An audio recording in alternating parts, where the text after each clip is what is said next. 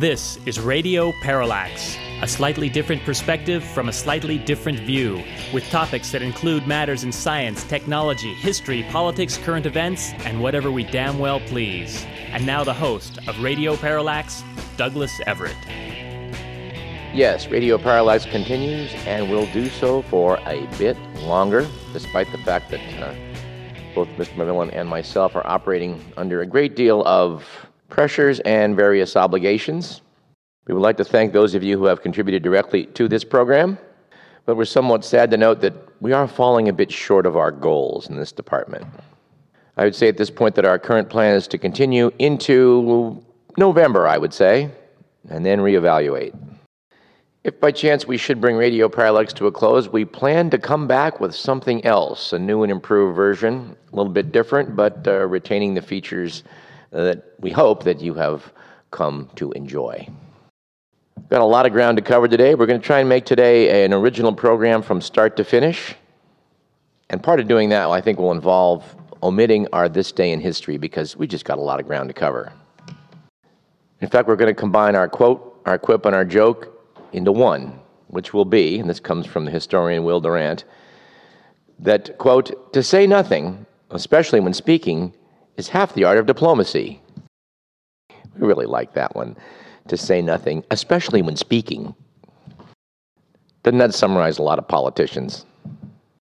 All right, moving right on to our good news item for the day, we would note that apparently the Tasmanian devil is making a comeback. Oh, and by Tasmanian devil, we refer to the actual animal that lives on the island south of Australia, not the Warner Brothers cartoon character.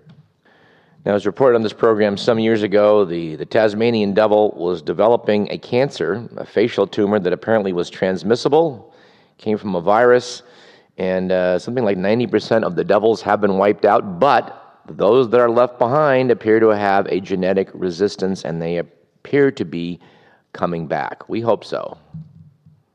This would be an example of evolution in progress.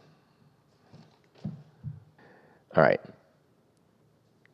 Our quasi-anecdote for today's program comes from the Washington Post, which noted last week that before passing a new voter ID law back in 2013, North Carolina Republican officials asked the Board of Elections for a breakdown of the 2008 voter turnout by race and type of vote, and a breakdown by race of, quote, registered voters in your database that do not have a driver's license number, unquote.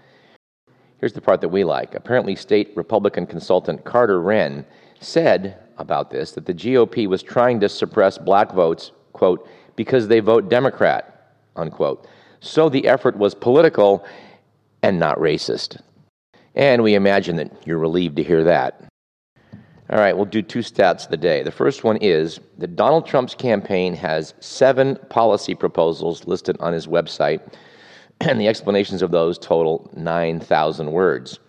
Hillary Clinton's campaign has 65 policy fact sheets with detailed proposals totaling 112,000 words.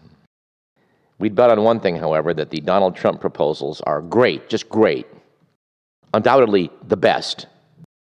And stat number 2 is that with gas prices down 40%, actually, from 2 years ago, Americans took to the roads this summer. And last June, drivers burned more than 405 million gallons of gas a day, which is the highest amount in U.S. history. Let's jump immediately to a bit of follow-up, shall we? We still feel bad about getting a little bit overheated over this matter of the star HD 164595 possibly beaming us radio signals.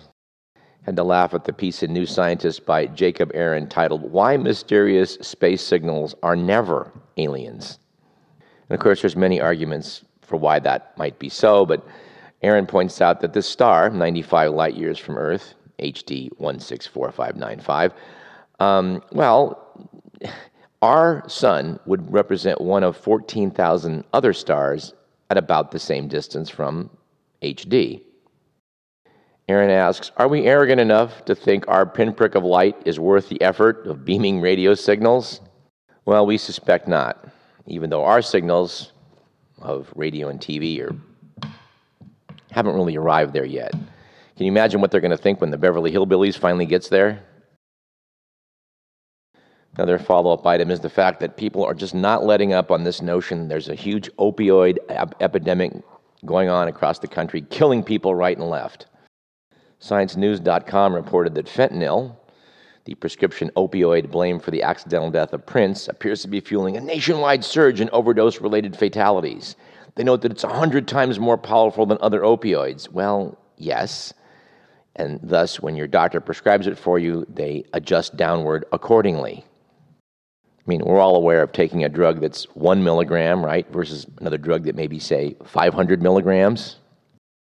It is dosed according to its effect. But at any rate, they just won't let up on this. The article noted that recently in Sacramento, there were 14 fentanyl-related deaths. Only these are not exactly fentanyl-related deaths from your doctor. These are from drug dealers who cut it with heroin or break it into, or add other ingredients to it and then sell it on the street.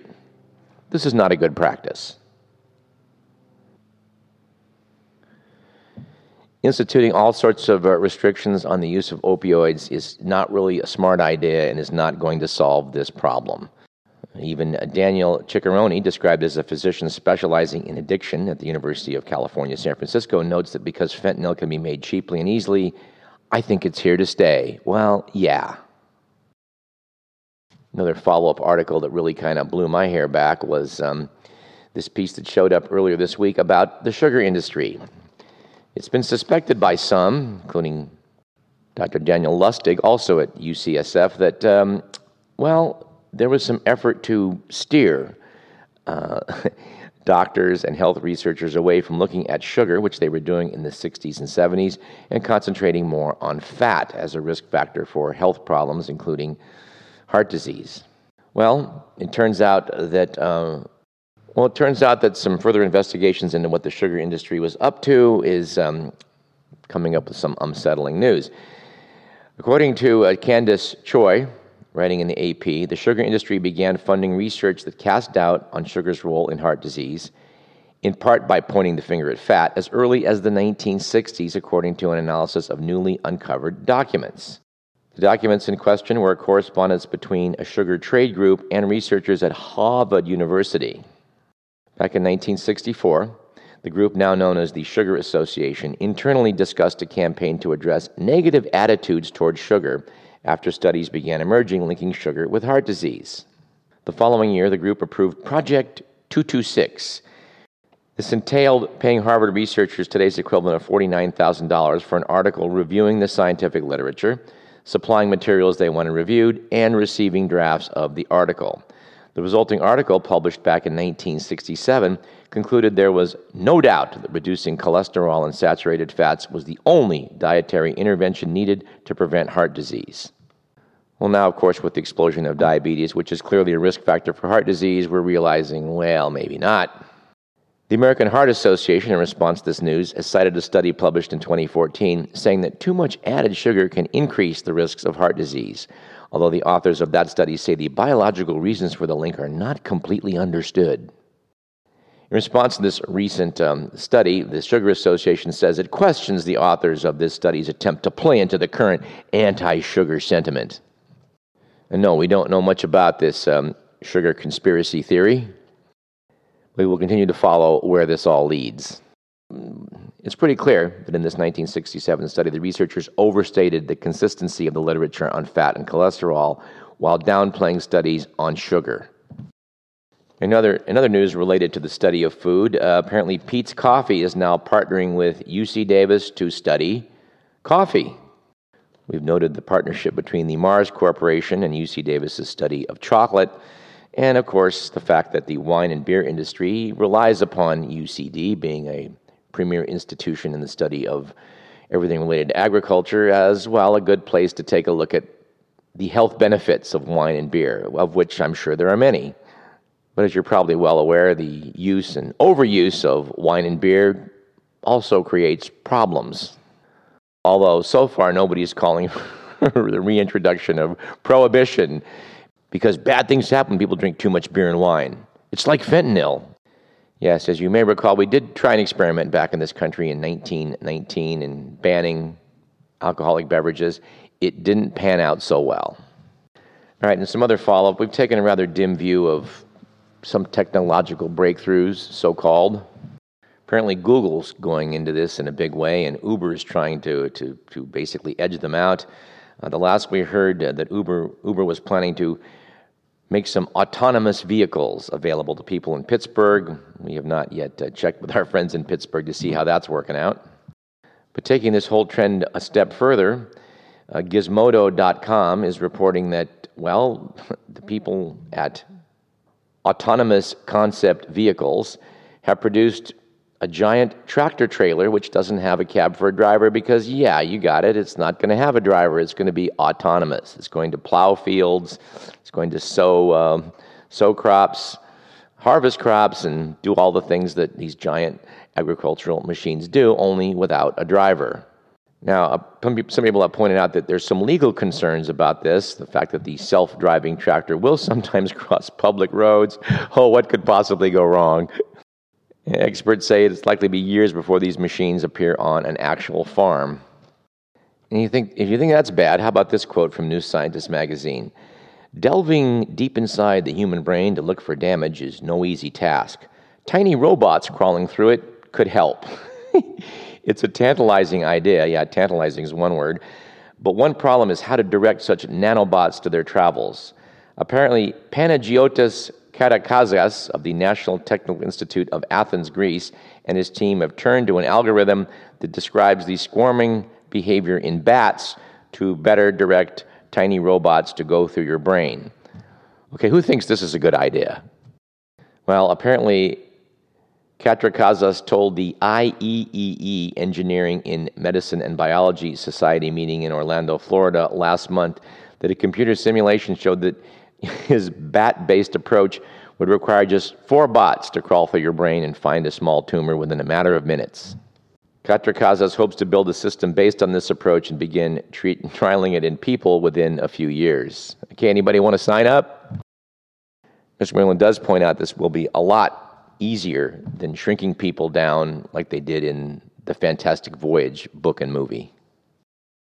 And yes, and we continue to have doubts about using computer algorithms to do things that humans normally do. Apparently, algorithms may be to blame. Facebook is being cagey about this, but apparently that iconic image from the Vietnam War of the children running down the street, in one case, the little girl naked because she's just been napalmed, got pulled off of Facebook because I guess some algorithm judged it as kiddie porn. A lot of people are concerned about this because apparently a lot of knuckleheads out there are getting their news strictly through Facebook, which makes Mark Zuckerberg one of the world's premier editors-in-chief, a role I'm not sure we should entrust to Mr. Zuckerberg. Of course, the sidelight issue that I really like about this is they pulled the picture because it's a naked little girl. They didn't pull the picture because of the obscenity of being napalmed. But our next to the last follow-up item is some good news. Apparently, Pokemon Go is dying on the vine. Yes, apparently just 2 months after the launch of this huge internet fad, tech journalists are saying the game is all but dead. You can't exactly describe it as a failure, however. Apparently, the game earned $400 million worldwide and is still currently the top-grossing app in the United States. And a final follow-up item concerns Philippine President Rodrigo Duterte. He's apparently been releasing police and vigilante hit squads against suspected drug dealers. Duterte said, "My order is shoot to kill you. I don't care about human rights. You'd better believe me." It's noted that when the president, who was formerly the mayor of the city of Davao in the Philippines, took over, it was basically the murder capital of the Philippines. He cleaned it up by using death squads. He called himself the Punisher. He turned these death squads loose, loosely aligning them with city authorities. They roamed the streets on bicycles, shooting suspected drug dealers on sight. It was noted that hundreds of people were killed, but the crime rate did drop. Now, we have to admit there's no evidence that Donald Trump is going to unleash death squads, but the fact that his tough talking appeals to so many people, I think does require us to take a step back and take a look at what's going on in the Philippines and say, is this the kind of thing we want?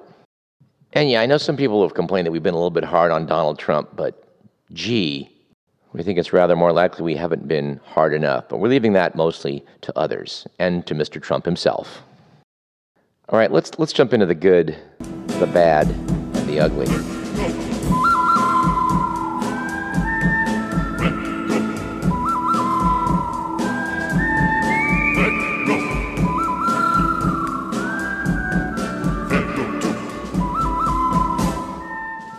According to the Week magazine, it was a good week last week for intolerance.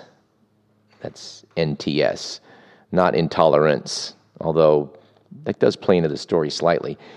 The story is that Ohio's Kent State University has opened the country's first entirely gluten-free campus cafeteria because officials said they didn't want students with celiac disease to feel, quote, singled out, unquote. Yes, we'd hate to see any intolerance of the people who believe themselves to be intolerant. We say believe to be because this belief that gluten is poisoning people right and left is probably overblown by a factor of somewhere between 10 and 100. But this correspondent has a very hard time believing that all those who think they're gluten intolerant really are. There's some pretty good evidence they are not. It was, on the other hand, a bad week, we would say, for 150 years of efforts to achieve racial equality, with the news that California State University, Los Angeles, is now offering segregated housing for African American students so that they can avoid, quote, racially insensitive remarks, unquote, and other, quote, microaggressions, unquote. This new black living community is being created in response to the Black Student Union's demand for, quote, a safe space, unquote. A growing number of colleges, including the University of California at Berkeley, are setting aside special housing for students of color. Well, I guess according to the Supreme Court decision of Plessy versus Ferguson, they can make them separate as long as they're equal. No, wait, they overturned that with Brown versus Board of Education. What in the hell is the matter with college students today? And by the way, agreeing with me on this particular outlook is Larry Harvey, who's the guy who basically started Burning Man. 30 years ago, Harvey and some friends gathered around a burning wooden figure at an impromptu party on San Francisco's Baker Beach. That spontaneous gathering gradually morphed into Burning Man. Now, a lot of people have been critical of Burning Man over the fact that, well, among other things, the event's being taken over by rich Silicon Valley nerds, some of whom spend up to $20,000 for a VIP spot out on the desert. Harvey, in response to that, said, look, we're not the Occupy movement. Civilization and commerce have always gone hand in hand. That may well be, but what I find curious is Larry Harvey's view on the ideals of today's college-age leftists. Contrary to Burning Man's exploratory ethos, Harvey notes that, have you noticed what's happening with student politics now? It's all hugging one another and receding into cuddle puddles. Well, yeah, I hope if any college students go after Burning Man, they can create some safe spaces out there to avoid microaggressions. All right, it was, on the other hand, an ugly week last week for considering a catfish fry if you live in Cuba, with the news that huge invasive catfish are taking over the sewers in the Cuban city of Cienfuegos. Apparently, Claudius gariempinus, an African walking catfish, can survive up to 3 days out of water, has become a pest in Cuban rivers and lakes for years, ever since it escaped from the fish farms where it was being raised for food. Now, who thought the idea that a catfish that can walk on dry land would be a good thing to put in your ponds? It is noted that while this fish doesn't get very large, it's really very aggressive. It can eat rodents, chickens, and even puppies. Specialists from the Cuban Ministry of Science, Technology, and Environment, and you really wouldn't think this warning would be necessary, but they did point out to locals that it was unsafe to eat any fish caught in the sewers. And in a news item that we'd have to say is maybe good, but probably bad, turns out that ISIS leaders have banned referees from soccer matches in its Syrian strongholds because they uphold the rules of FIFA and not Sharia law. And no, we have no idea how you would apply Sharia law to a soccer match, but the fact that the sporting activity is being allowed is, I suppose, a good thing. And finally, what might be good news to some, but we think is probably pretty ugly news, is the fact that experts in robotics are warning us that by the year 2050, humans will be having sex with cyborgs, and they may prefer them to other humans. Researcher Joel Snell of Kirkwood College said sex bots would always be available and could never say no. Robotic sex may become addictive. I find myself at this point speechless. Ms. McMillan, however, has stepped up to the plate to note that, well, in the future we might have robots doing brain surgery, driving around in a car, and then having sex with you. And by God, we need a break at this point, so let's take one. I'm Douglas Everett. You're listening to Radio Parallax.